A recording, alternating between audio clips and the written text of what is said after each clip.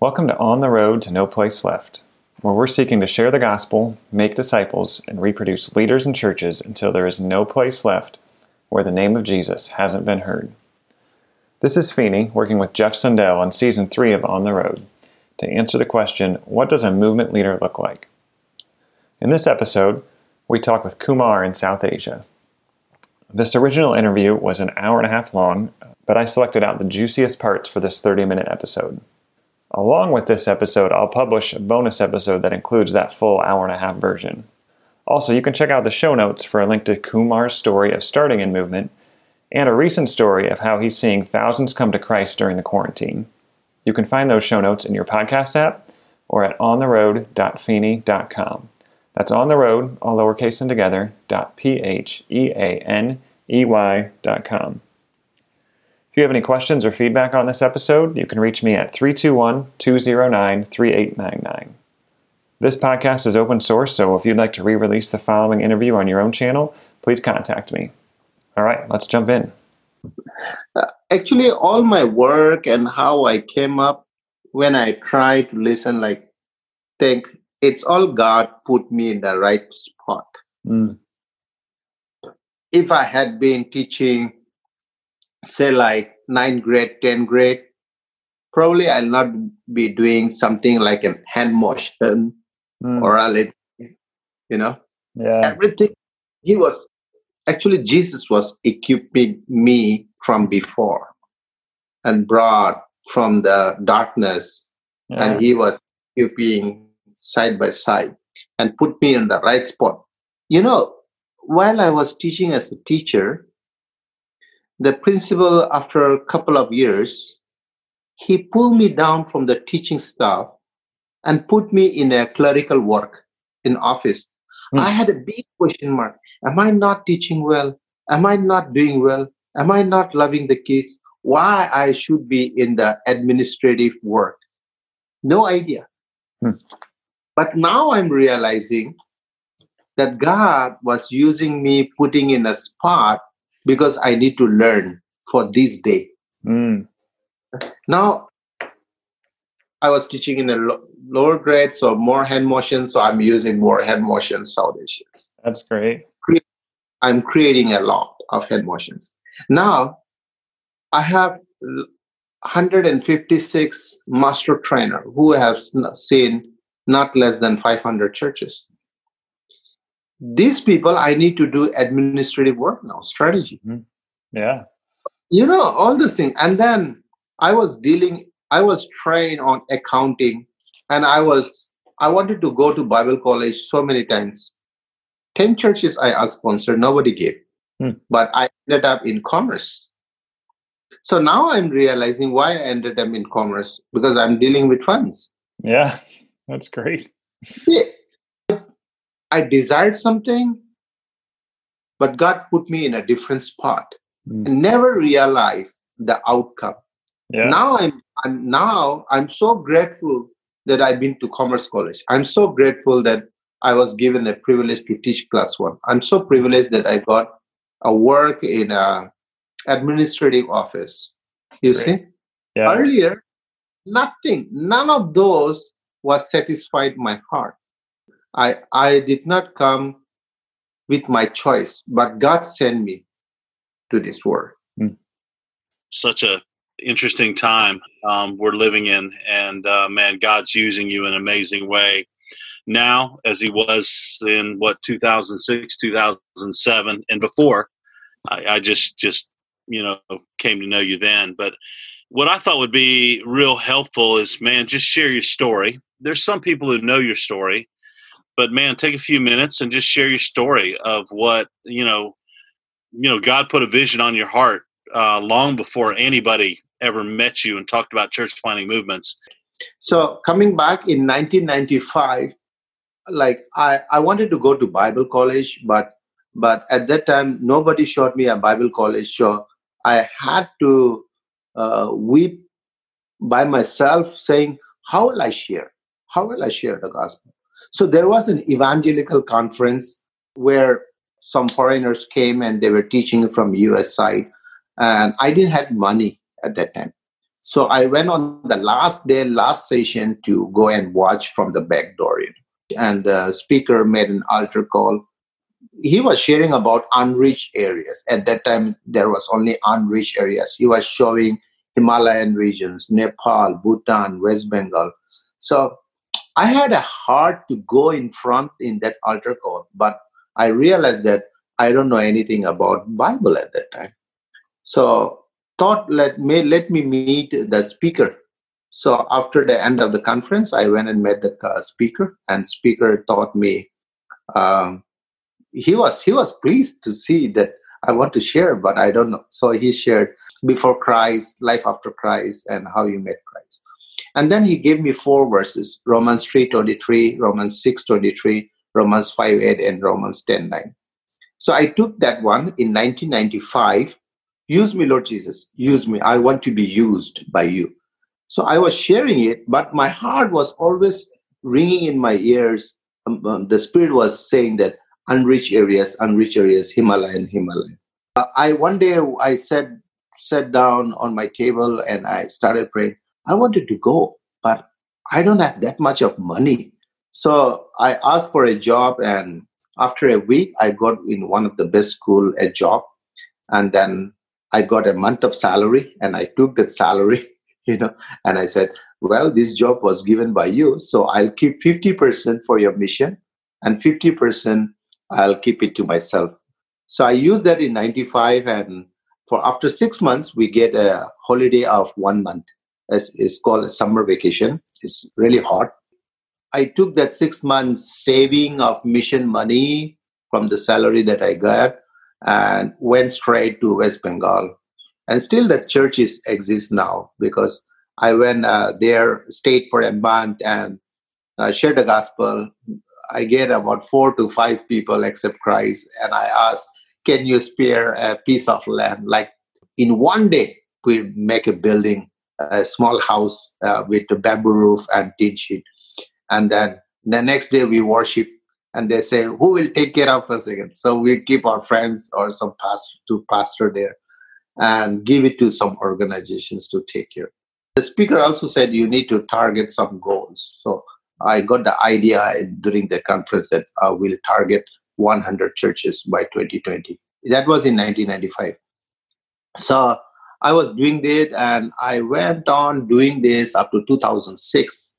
And in 2007, January, always I pick up January to see where I should go and how I should be praying and where to look. So I used to make some math in January month, first month of every year. So when I was making it, I realized till 2006, we planted only 11 church. Then it rang in my ear like, well, then 89 church left to plant by 2020, and we have got only 13 years left. So what shall I do? So I had to kneel down and pray and ask for Jesus to send some resources or some ideas or plan. So I was thinking on that line, and I was praying 6 months. After 6 months, I met one IMB guy. He's my mentor still. So he was on the town and he was training. I saw him drawing 4 fields, and he said, Mark 4, 26 to 29. And then I was thinking, I'm doing correct, I'm doing right, what the Bible says. But then when he came on the 3rd, he said, when they accept Christ, what we need to do? We need to spend time with them and teaching them all the commandments. So they used the 7 commands, and I got shocked at that time. Well, I'm not doing this, but the scripture says this, but I'm not doing this. And then he said, that's how we get church formation. Oh, then I said, I'm doing all shortcut. That's the reason I'm not being able to fulfill the commitment. But when you do the church formation, what do? Do you eat all? He said, no. We keep some for the next seasons. So where are the laborers come from? From the harvest. All these days I was thinking, it's me who is the laborer, but whereas I'm supposed to find the laborers from the harvest. Then he said, is there anyone to give a testimony in these 3 days who have learned? I was the first one to go on the stage, to share. But then I shared first field, second field very thoroughly, even though I was not there because I was doing it. Then I said it was third and fourth is the one which God spoke to me, these two fields. Then Nathan pulled me, he asked me to spend more time. So I took leave from the school. I went to him and studied about CPM. And I said, I'll not go to, Himalayan now. Let me try myself first. How does it work? And then I will teach others. I'll go outside. I shared this story nearly 50 homes for the first week. Nobody accepted Christ, So I was like, this thing will not work or what? Like, so I had to kneel down again. I said, Lord Jesus, if this scripture is real, if Mark 4 is real, that's what you have said from your mouth about this kingdom. Give me some people who accept Christ and so that I can disciple them and form a church. I asked the whole day. That was a Sunday. And the next day, I saw one person coming to the Lord. Nearly 380 ohms I knocked in my surrounding area. And I got 14 people. It took 1 month. I got 14 people. And they were all living in a far away. And I realized that it will take more time to visit 14 houses every day. So I brought it home in my home. That was an awesome time. And then I said, hey, this is a church and we are meeting here. I explained to them, and this is what we are going to do. Can you share this gospel and then you can bring your neighbors to your home? Is it possible? They said, yes, it's possible. So how about I'll train you from tomorrow? Will you be able to come? All 14 of them said, yes, we will come. So we decided 2 hours every day. We trained all 14. It took us 1 month again. Sometimes 1 comes, sometimes 3 comes, sometimes 5 comes. Sometimes they don't come. New 5 people come. So it was a great challenge. But I didn't give up. I tell God, Lord, I need to train. You gave 14 people. I need to train 14 people. So I called them all 14 people and we counted and we saw 100 churches. And I'm thinking, where should I go next and start these churches again, and so that we'll have 100 more like that. But then God spoke something in my ear saying that, no, you need to train 100 churches to plant churches. So I was like confused. How will I do it? My money, my saving is not enough to train. So I discussed with my wife, and the first car van is very old. So we sold it and we got $1,000 US. And we used that money for training all the 3 churches. And we asked, how many churches do you think these new churches can plant in 1 year? So they said, at least 3. So we give the casting a vision, plant 3 churches. We saw 432 churches in 2008. That was beyond what we have imagined, what we have set a goal. And in 2009, we sold our car and we had a home business. We sold that.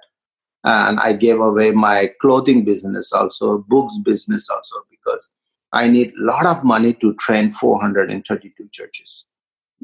When I gave away my job, I got about $3,000 US, with including all these things. We trained, and then we saw 1,268 churches. And then I showed my resignation letter to my mentor. He got shocked. Hey, you gave away your job, you gave away your business, you gave everything. And I said, what to do? It's already 1,000+ churches. They need me more. I need to concentrate. I need to develop this. I need to make leadership development, all the things. That's what, and plus I don't have money. So all I have, that's what I'm going to give. My mentor, immediately he took the phone and he called up his pastor in home church. And then pastor decided to give some funds so that the continuity will be there to sustain the training. And when I started getting it, all those things, funds, we saw about 4,800 churches. So we crossed 5,000 in 2010. And our house churches is not a big number. It's 10 to 15 people only we gather. some areas, the very difficult areas, we are started gathering 5 now. 2018, I visited London, and then I heard the voice that movement should give birth a movement. Yeah. So that really touched me, and now I'm pursuing movement in neighboring countries and other countries. Kumar, what would you say are some of the minimums you look for in a movement leader, and then some of those maximums that you try to develop, or the maximums you'd like to see in these guys that you've trained up to continue leading movements? Our maximum is like we love the lost. First thing is we love the lost, and we have more of prayer and fasting, and we do a lot of sacrifices. Whatever we have, we sow the seed, and we have a maximum of perseverance. We know that the outcome is always a success, and our maximum is also we believe in our visions. Whatever vision we get, we believe. Like Lord said, 50, then we believed, so we got 50. 64 we got. When first vision was 300, God gave me 432. So we believe in our vision that God will accomplish. And third maximum we have is fatter. We call fatter because faithful, available, teachable, and reproducible. Then if you ask for minimum is like Mark 4, 26 to 29. That's our minimum. You learn this, you will see a church. And not only a church, but reproducing churches. That is going to lead you a movement. Then we read Acts 1:8, and that's every time people used to carry in their mind Acts 1:8. And minimum, how it came into my mind is like I saw a farmer sowing very little, but they harvest a lot. So I took the role of a farmer, and I said, let's read the characters of farmers. So I work like a farmer. That's why I see a lot of harvest. If you don't become like a farmer, you will never see a harvest. We need to become a farmer. Farmer is a hardworking. Farmer live very simple life. Farmer, he always believe that he will have a harvest. That's why he sow the seed. He doesn't sow blindly. He knows that what harvest he's going to harvest. So he has that faith. So plus, he doesn't live very high standard. He wears simple clothes. He doesn't have that big cars and everything. He always hopes that if I harvest this, I can live for a year. So something like that. That's how the kingdom of God grows. One thing, you've met a brother named Bill. Bill and another friend of mine, Bruce Carlton, used to say a word about holy discontent. A holy discontent with the status quo, and hearing your story, God gave you a vision, 100 churches, and you had a holy discontent. And I even remember, you and I were down in Christagiri years later, after all of God's done, and there's still this holy discontent with the status quo for you. You're thinking about every people, every place. Could you just share a little bit about yourself and this holy discontent that God's put in your heart, but also what's some of the things you've seen in some other brothers and sisters in Christ? There's a leader named called Jesudas. He didn't have any idea about UUPGs. But when I shared about UUPGs, right, he was overwhelmed and he never realized Revelation 7, 9, and 10. I explained very nicely. And then I said, we cannot be confined only with our own people group. How are we going to reach other people group? So it really touched his heart, and then he began to share with other people group. And then he moved from one place to another place. Now, when he saw other people coming to faith, his vision also grew bigger and bigger, just like how the Lord made bigger vision as I was proceeding years by years. I'm very pleased with him, and his vision is growing a lot. He has a heart to see 500, 500 like him. I didn't tell him to have 500, but he has the big. I always said, hey, all our leaders have big visions, but start with small. Just like Jesus, he had a big vision, a massive vision to reach the whole world, but he started with 12. So who are your 12? So we may not become like Jesus, but who are your 2? I know you have a particular pattern or of a way you develop character and integrity with your leaders. Could you just share a little bit about what you do to develop their character integrity? What does that look like? The first thing is I walk along with them. I do the training, but most of it, 75%, I tell them to do it. So I'm always standing behind, watching them doing it. Many times. Even the short-term team, when they come, I do the same thing. First, they learn from me in my house, but on the field, I watch them doing it, and I used to correct. Sometimes my correction is hard because I love the kingdom growth. I want to see job done. That's why I'm hard. But compassion is on one side. When it comes to teaching and teaching the people, I'm a little bit hard. So I sleep with them, I eat with them, I walk with them. More of compassion and character is developed when I stayed with them. I prayed with them. Then I take the devotions along with them. The devotion is like every day, one chapter from Proverbs. I love Proverbs because in 1 month you can finish the Proverbs. If you know the Proverbs, your whole character will change. So I always tell them, read 1 chapter from Proverbs and 1 chapter from the New Testament. Start with John so that you will know. Because most of our master trainers, they came from the different religion background. That's why I want them to know about Jesus very well. And then after finishing the Proverbs, they can jump into Acts. So that's the time generally they are on multiplications.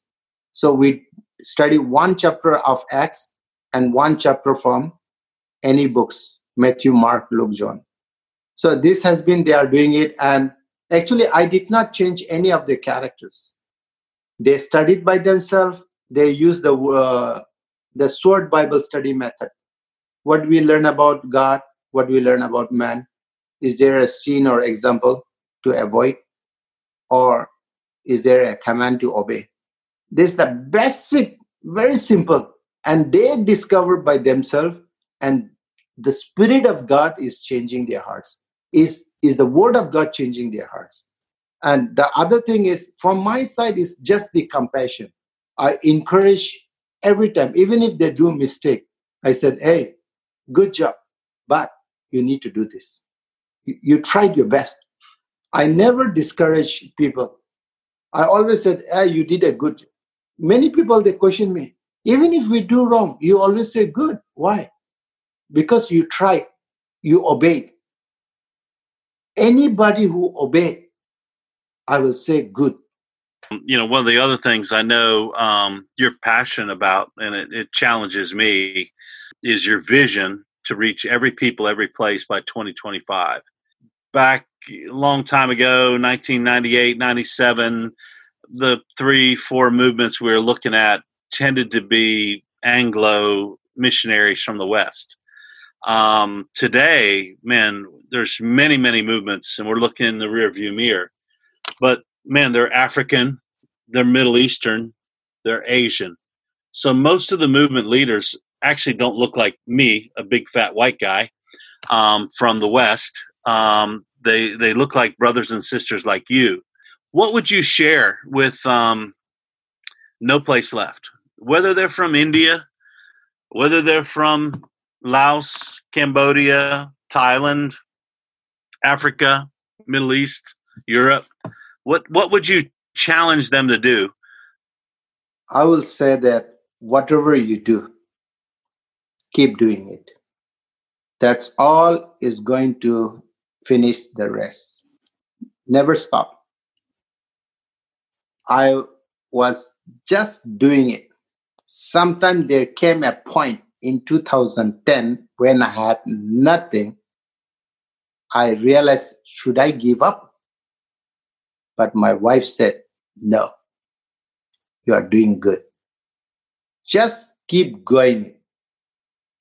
When I started dreaming that movement should take birth in next country, immediately I got an email about 10 days later that one of my guy, he went to Thailand, became a missionary.